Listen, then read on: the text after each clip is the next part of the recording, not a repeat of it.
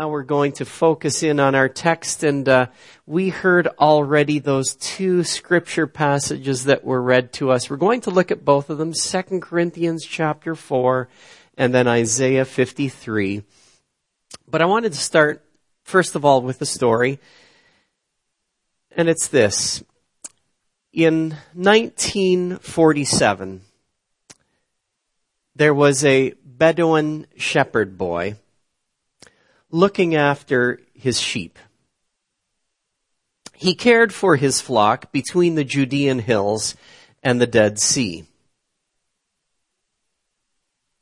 It was in this same place that David hid from Saul in the caves as he was being hunted. But this young shepherd left his flock of sheep and goats to search for a stray. He was intrigued to find a cave in a rocky hillside.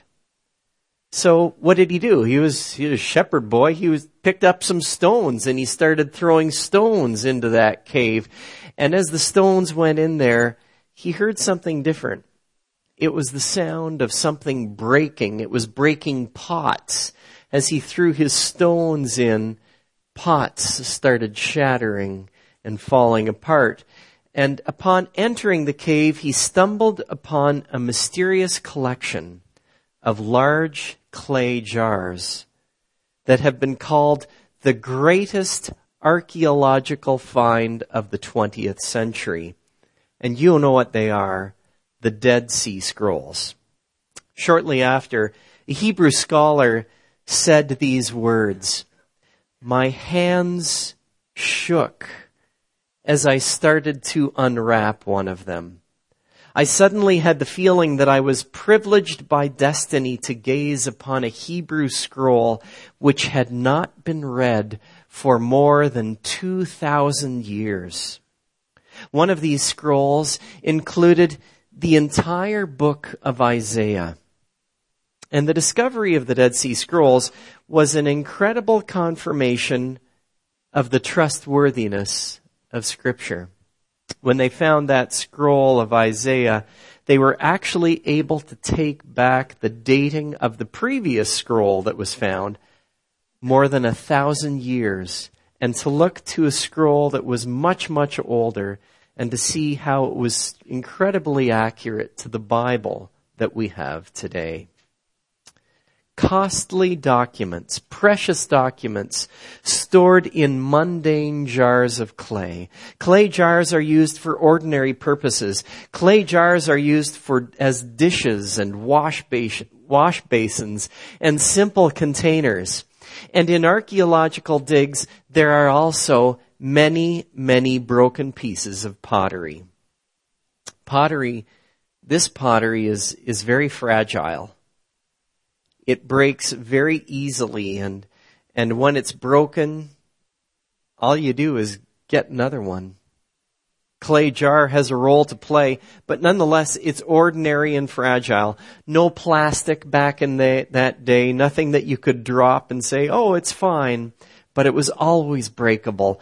The world can be a tough place for a jar of clay. Now, Paul says, we have this treasure in jars of clay to show that this all-surpassing power is from God and not from us. Now, Paul does not say, I have this treasure in a jar of clay to show how important he is, but he says, we have this treasure in jars of clay. The treasure is that to be a Christian is that Christ is in you. Christ is in you as a follower of Jesus. Christ is in you, Mirta. Christ is in you, Beth. Christ is in you, Glenn. Christ is in you. Christ is in us. Christ in you. That is the hope of glory, that Christ is in you. And we still are, though, as the scriptures say, a jar of clay. The world can be a tough place for a jar of clay. It's a strange place, though, for a treasure, isn't it? Why would you keep a treasure in a jar of clay? When you think of a treasure, where are you going to keep it? You're going to keep it under lock and key. Or if it's something valuable, a valuable document or an item, you might put it in a security box at the bank because you want cameras and locks and guards protecting it. But this treasure is beautiful. It's not stored in something, but it's stored in someone. This treasure is in you. You who are flawed and breakable and wounded. We have this treasure in jars of clay to show that this all-surpassing power is from God and not from us. We're told that one reason why God does this is that so we won't start making heroes of people, where we're tempted to worship them or to honor them or to exalt some Christian person to say, oh, that's the really high one. Because as soon as you get to know a Christian person a little better, you say, oh, I see the strengths in you, but I also see the flaws in you. One leader in the church many, many years ago said, a good bishop is a bad bishop, because he said, you're not going to be tempted to worship that leader, that Christian leader. You know that the power really is coming from God. When we see the weakness of others, then we know that God is our salvation. Christian discipleship is not about displaying your strengths. It's about showing your weaknesses. One other way to put it is this: crackpots are not disqualified from Christ's service. Look at your neighbor and say, you're a crackpot. And then you can remind them too, they are not disqualified from Christ's service. You know, Martin Luther said, the righteous man always resembles more of a loser than a victor. For the Lord lets him be tested and assailed to his utmost limits as gold is tested in a furnace. When we see our weaknesses and insecurity, what's our default action? Our default reaction, we know we have weakness, we know we have something we're really struggling with, and we try to cover it up. We try to hide it. But that's not Jesus' way.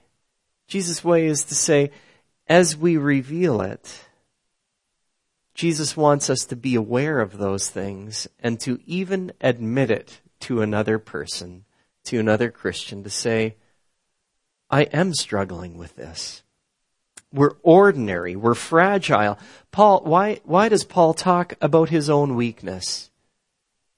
Paul was blessed in so many ways. He had amazing leadership skills. He was an evangelist and he built churches.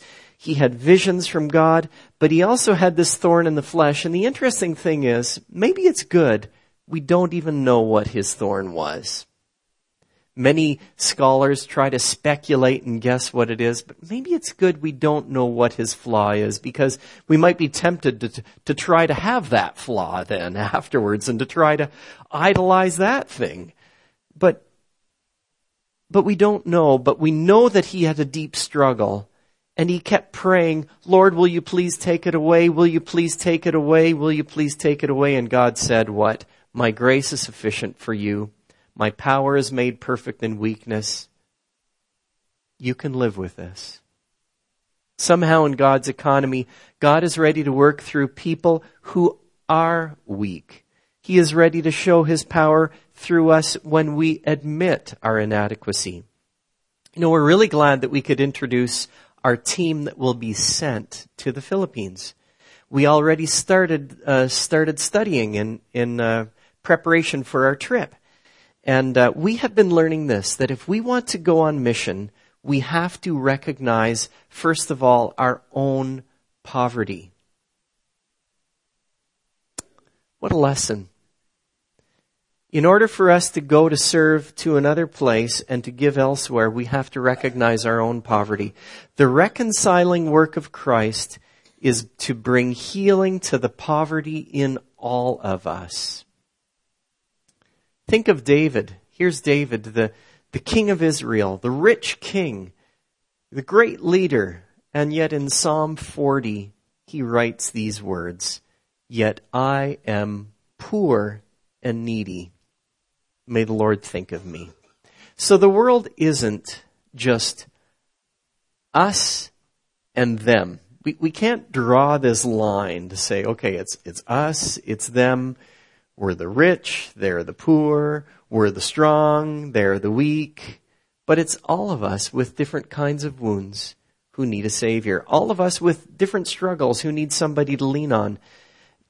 If I talk with someone struggling with depression, or if I speak to a woman who is recently bereaved, or if there is someone struggling in our family, or if there is someone who feels just burnt out, then that person is a co-pilgrim on the journey. And you know, that's what I love about our church. When we see each other as co-pilgrims, that we're traveling together, we're in together on this journey. We need each other. When my faith is weak, I can lean on yours. And when yours is weak, you can lean on me. Christian story, though, is something more. We've come to the halfway point if you're wondering, how far is this person through the message? We've covered that passage and that portion in Corinthians. 2 Corinthians 4. We've spent some time looking at that to say, we have this treasure in jars of clay. We are weak and wounded. We need to acknowledge that. But there's another step that we need to take now. The Christian story does not just look at our own wounds. The Christian story looks at and contemplates the wounds of Jesus. We must consider the wounds of Jesus.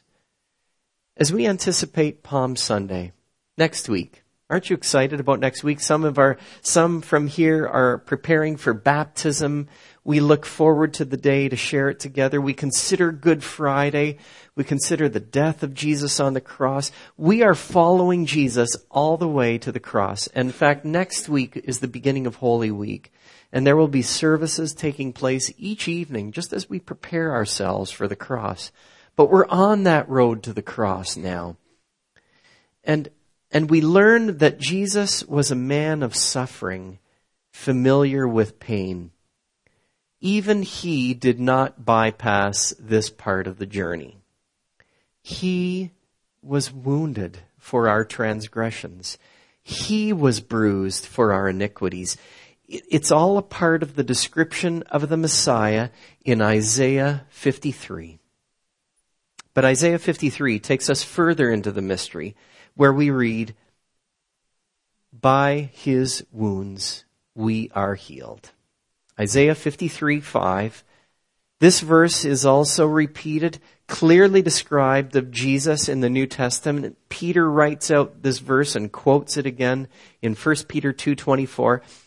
By his wounds we are healed. But there are a few important lessons that I want us to remind us of here. Maybe they're just so simple. The first one is printed already on the screen.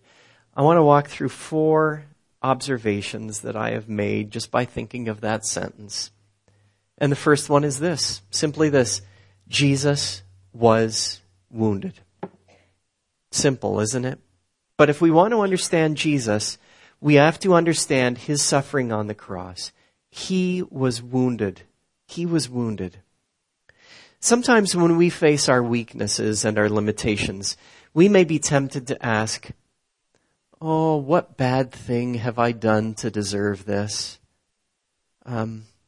I must have done something really wrong." Or maybe you look at another person who is just going through extended hard times and you've heard them say, "What bad things have I done?" Or maybe you think, "Oh, they must have done something really bad to be in the situation that they're in." But because of the wounds of Jesus, I can never conclude, "Oh, this person has hard times because of the wrong that they have done." Jesus, who did not sin, was also wounded. Jesus, who did not sin, was also wounded. So we cannot judge another person and look at another person and say they are suffering because of those bad things that they have done. Okay? Jesus was wounded. Second thing is this. God's goal is to heal us. His goal is not to leave you stuck where you are. Are you struggling with something? Maybe it's whether it's a physical illness or an emotional struggle of emotional pain that you are carrying. He wants to take you through your valley and to bring you to the other side. Your wounds, it's important for you to remember this, your wounds are not a permanent place. We have seen people in our church find healing from addictions. Have you seen that in people before? We've seen people in our church, have you seen this before, where people choose hope over despair, love over hatred? Every time that happens, really, it's a miracle of God's healing. It's participating in God's goodness, overcoming our own wounded condition. Some healing conversations I have are with people who just start by acknowledging their own wounds. I'm really struggling with this. Even that brings the beginning of a healing process. I feel like I've experienced that at our Emotionally Healthy Relationships course here at our church on Monday nights. It feels like a holy place when we choose to hope, or when we choose to forgive, or where we choose to acknowledge those things that we're struggling with. And healing comes. We pray for healing here and now. But sometimes we have to wait for that healing. I knew an elderly woman who suffered a lot of abuse in her life. She laughed on the outside, but inwardly she really carried a lot of pain because of the abuse, the physical abuse that she experienced in her married life. And even as she became a senior and in her senior years and was long separated from that difficult circumstance, she still struggled deeply with forgiveness of her abuser. And for many years she struggled with that. There were times when I would go to visit her and she still would cry, and she lived in fear, and she lived in the inability of really being able to forgive of the things that were done to her in the past. And we prayed together. And then I would go to see her again, and we prayed again. And then I would go to see her the next month or a few months later, and we prayed again for that healing. And I don't know if it really fully came to her in this lifetime. The wounds were deep. They hit her very hard. But I believe this, that weeping may last for a night, but rejoicing comes in the morning. There still is healing, and God's goal is to heal us. God's goal is always to take us to a place of healing. The third thing that we learn is this. His wounds are the things that heal us. His wounds heal us. Now, is there not a mystery here? I think in all the years that we've been here at MCBC, we've never heard a pastor get up and be able to explain that fully. Because we are here dealing with mystery. Mystery to say that His wounds are the things that heal us. The cross is the story of a great exchange, where we give God all of our sin, all of our wounds, all of our failures. Just imagine that. Giving Him everything, every burden that we have, and then we trade it.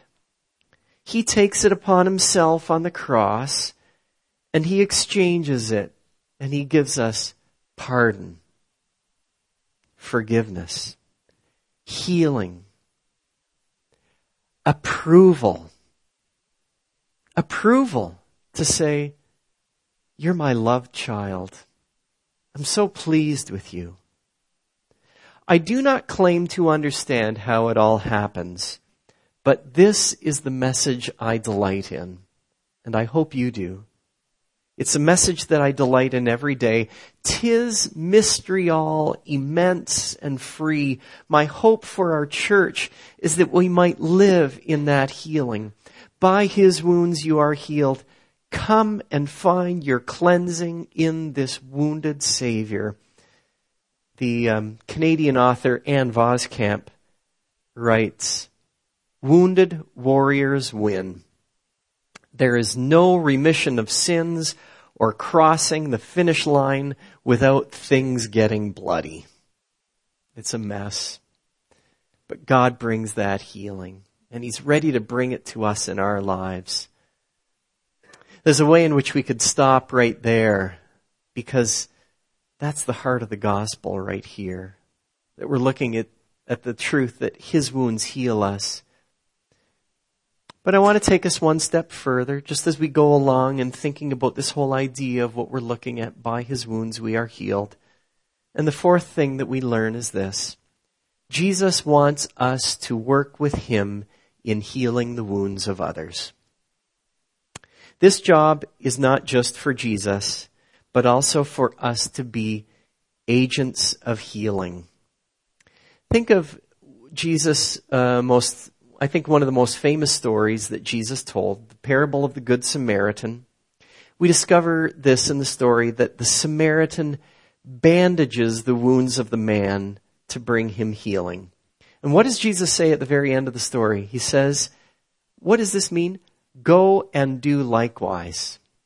Go, and so if that is true, as we think of that text and story, our job is to go and bandage the wounds of other people. Even though we have wounds, we need to find our healing first of all.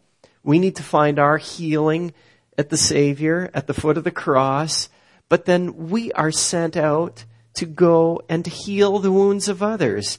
And Jesus uses us, even in our poverty and in our weakness, to do that as well. Now, the psychologist Carl Jung, he did not call himself a Christian, but he used a phrase that is remarkably Christian when he said that we are to be wounded healers. He suggested this, that it is one's own hurt that gives a measure of one's power to heal. And I think what it means is this, is as we come to grips with our own hurts and our own broken hearts, then we are able to enter into the life of another person to help give them the healing that they can receive. You see, if we have not really received that healing, then it's hard for us to offer and to give that healing to another person as well. There's a way, isn't that true as well? Every time you get on an airplane, you know the thing that they say is, put your mask on first before you give it to another person. Find that healing yourself so that you can share that healing with someone else. We need to realize this also. For us as humans, Jesus heals all people, but we have limitations. We can't help everyone around us. We're limited here, and even in the church. We can't help everyone all around us, but there is a circle that you can help. There is a circle of people that you are called to help and serve, to heal their wounds. We need to pray about where we can offer our service and ministry of healing. Now, there's a saying that I've heard a lot, and you've heard it too. Here's the saying: time heals all wounds. The more I think about it, I don't believe it. I don't believe it. Some people just say, well, just give it more time. Just give it more time. It's going to heal. It's going to get better. Maybe we think about how somebody has hurt us, and we maybe say, well, and then we'll say, well, someday I'll get over this. Time doesn't heal it. But God invites us to be actively involved in the process of healing. How can we trust God for the possibility of healing and reconciliation? Well, sometimes there are rifts in relationships where they need to be healed, and you experience that pain in the relationship. Time doesn't heal that, but we can take the next step. Somehow we need to learn from Jesus. Jesus, while we were yet sinners, Christ died for us. You see, what Jesus did was, we're the sinners, and he made the move towards us, the first step towards us. We love because he first loved us. While we were sinners, Christ made the move. He moved towards us, and now we get to follow his example. Healing of wounds. This healing work is found in the teachings of Jesus, in the Sermon on the Mount, where Jesus says, first, go and be reconciled with your brother. First, go and make it right with your sister. Then come. Then come to church and offer your gift. Then come here and offer your gift. These steps towards healing are what make us the body of Christ. It's a challenge for all of us, isn't it? But I do know this. The church is the healed community. That's always God's goal. So not only is it true that Jesus is the wounded healer, Jesus was wounded for us and heals us through his wounds. Jesus is the wounded healer, but God invites us to partner with him in being wounded healers with one another. Now, this does not mean that we have to counter every story that people tell us with a response of, oh, I've been there. Let me tell you exactly about the struggle that I had and how I overcame that. Our goal is not to showcase our wounds. Oh, you have a bad wound. Let me show you my bad wound and how much worse it is than yours. You're sick. Let me tell you about my sickness and how much worse my sickness is than yours. You're burned out. Let me tell you about my burnout. But the best thing is just not to draw attention to ourselves, but simply to walk with a struggling friend through their issue. And what we realize then is God's complete healing is his job. It's not mine. You know, that's the good news, right? We invite each week, maybe especially today, maybe there's some of you that say, I need a prayer of healing. Whether it's emotional or physical or spiritual, I have a prayer for healing. And we invite you each week to come up to the front just by the piano side as members of our prayer team are ready to greet you and to welcome you and to pray with you. But the thing that we have full confidence in is full and complete healing is God's job. It's not our job. We simply gather together to ask God for what he will do in your life. But what we know about Jesus is it was a costly healing, wasn't it? It was a painful, costly healing. And if that is true, if we are to be agents of healing also, it can cost us. I'm never going to make the step. I'd never reach out to talk to that person. Let them make the first move. It's because it's costly for us to let the wall down and to let that person in one more time. Sometimes the pain is just too great, and we need to be careful. But we have to be agents of healing, whether it's mending a quarrel, whether it's walking with a struggling friend, or forgiving those who have wronged us. It's also costly for us. So over these weeks as we approach Easter, let's prepare ourselves to consider the mystery of Christ's love for us. In the book of Isaiah, we are told of a suffering servant. And then we read, by his wounds we are healed. May you and I delight in this today, for we have this wonderful treasure in jars of clay. Let's pray together. Lord, we thank you so much for the privilege of worshiping you, for the privilege of meeting together here, for the privilege of hearing your truth. And now, Lord, we pray that you would do your work in us to heal us again, because we're standing in need of you once again and saying, here I am, Lord. Also today, I'm poor, I'm needy. And we thank you that you hear us and that you're ready to work through us, even though we are jars of clay. We thank you in Jesus' name. Amen.